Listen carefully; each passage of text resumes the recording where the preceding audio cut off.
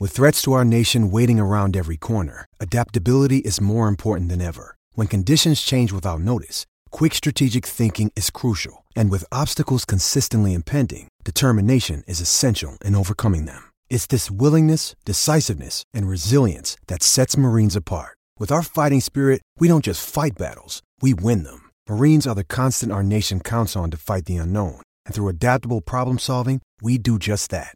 Learn more at marines.com. Ready to go to New York? Yeah, after practice. Yeah, got a little practice and heading out this afternoon, so we're pretty fired up. How fired up is your team? Obviously, this is something you guys were pretty excited about after St. Mary's. Yeah, I mean, heck, you know, foolish if you're not excited about this opportunity, and it's not presented. Something like this doesn't come along very often. You get to go play in, basketball mecca, a great city, and just not many teams playing this time of year, so it's fun to be a part of. Any concerns about keeping the team focused on the game when playing such a big event, big venue? No. We'll have 3 great days of practice starting right now and have, a game plan, and I want our guys to have a blast.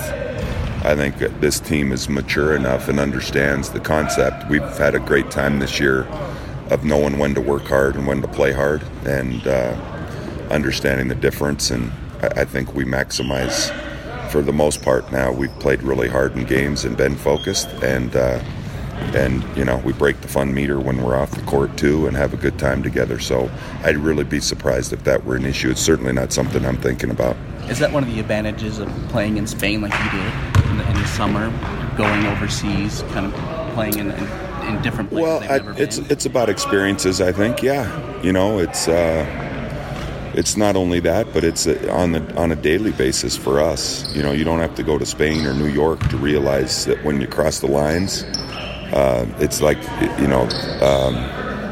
years ago I took karate, and that was one of the things I took from it. I didn't get, really enamored with it and overwhelmed with karate, but the thing, it was always when you come into the facility to practice and you cross the lines, you bow, and it's kind of honoring the space that you're in. And there's, I think, some symbolism with karate in the basketball court. When you step out here and cross the lines, it kind of changes the focus a little bit, and it's more of a work mindset and concentration on what it is we're trying to do. And then when you leave, it's back to having some fun. So I think those lessons are kind of woven in regardless of where we are. Our practices and our game prep is pretty serious stuff. What do you guys got planned to do in New York besides play basketball? At this point, the itinerary hasn't been set. We've got some tours and things. We're kind of dependent when we get there. Some options will be thrown in front of us, but there's plenty of things I can think of. A lot of guys haven't been there. There's my in-laws, 80 years old and have never been to New York. So that my wife told me that this morning. It's pretty cool to take part in that. I think we'll probably certainly get to the 9/11. The pool there I've been to, that was really cool. And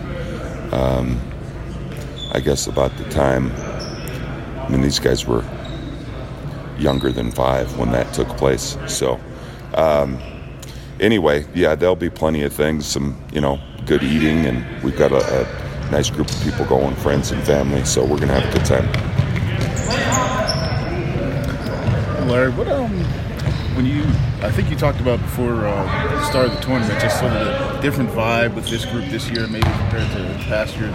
What is it about this group of guys that was it just an early buy-in and the chemistry? What is it you feel like was different with this group that you even identified back in the summer?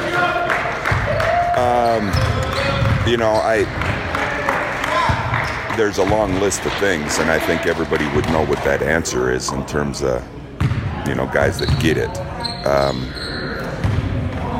And we've all been in organizations. You guys are in organizations at the workplace, and you've probably been in some that when you felt it was really positive and fun.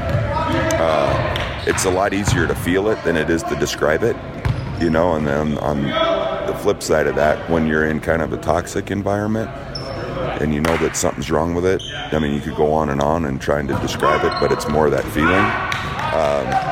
We got good guys, you know, and they care about each other. I think one of the things we talk about in our culture is you got to buy into something that's bigger than yourself. You know, and a lot of times it's selfishness that gets kind of toxic. We have none of that. And I've talked all year, the strength of this team, it's the adage when you talk about the wolf, that, you know, the strength of the wolf is the pack, and the strength of the pack is each individual wolf. And I think we understand, maybe we don't have NBA guys. I don't know, maybe we do.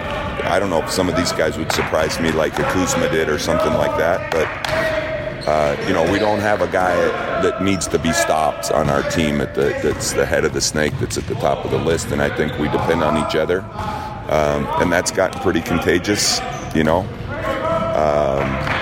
So it was a feeling that I had in the summertime that it was going to be a lot of fun to coach. When we come into a practice setting like right now, you can hear it. You know, it's not like sometimes as a coach you walk in and you don't always come in with the best energy. You've had a lot of things go on, but when I walk into this gym, these guys always just like, oh, this is that fun group, you know, and they get you going, as opposed to coming into a practice setting and maybe you can kind of feel somebody sucking the life out of you. That never happens with this group, so hopefully we can keep it going. We just talk about Ty a little bit, maybe defensively and the rebounding and everything he kind of did at the end of the game with the other bigs out. Yeah, and it was good. He did a nice job. He's been a warrior. I think he's missed one practice. Played with the flu in one game, but it goes all the way back to in August when we started practicing. July, I guess. He's just been one of those warriors, you know. Does a lot of things, passes, defends, shoots it. And I know he's one of those seniors on our squad that's got a little sense of urgency and know it's all coming to an end. And he's providing us a great lift. He's just kind of silent, you know. But he's a guy certainly that everybody wants to play with. And I think he makes guys around him better. Thanks. Yeah. You had any words of advice for Dave becoming the dad now? Oh, just put on your seatbelt. No, it's and I talked to him yesterday about it. I said, you know, you'll have a lot of people telling you how soak it up, it goes so fast, you know, those kind of deal. I can remember when my oldest, our 18-year-old, was born like it was yesterday, you know. So the old saying that the days seem to drag on forever, but the years fly by. You know, I think that's probably fitting. Is something, and it's work. Everybody knows that as kids, it's the greatest thing that can happen, but it's also, you know, it's not easy. So he'll be ready, getting his feet wet, and we're just all happy that the baby's healthy and mama's healthy and everything went as planned, and the timing seems to be pretty good. So hopefully go into New York and see if we can make the baby proud. They didn't name it after me. I was kind of bummed that it wasn't little Larry, but anyway. Not enough Larrys. Yeah, there's probably more than enough Larrys.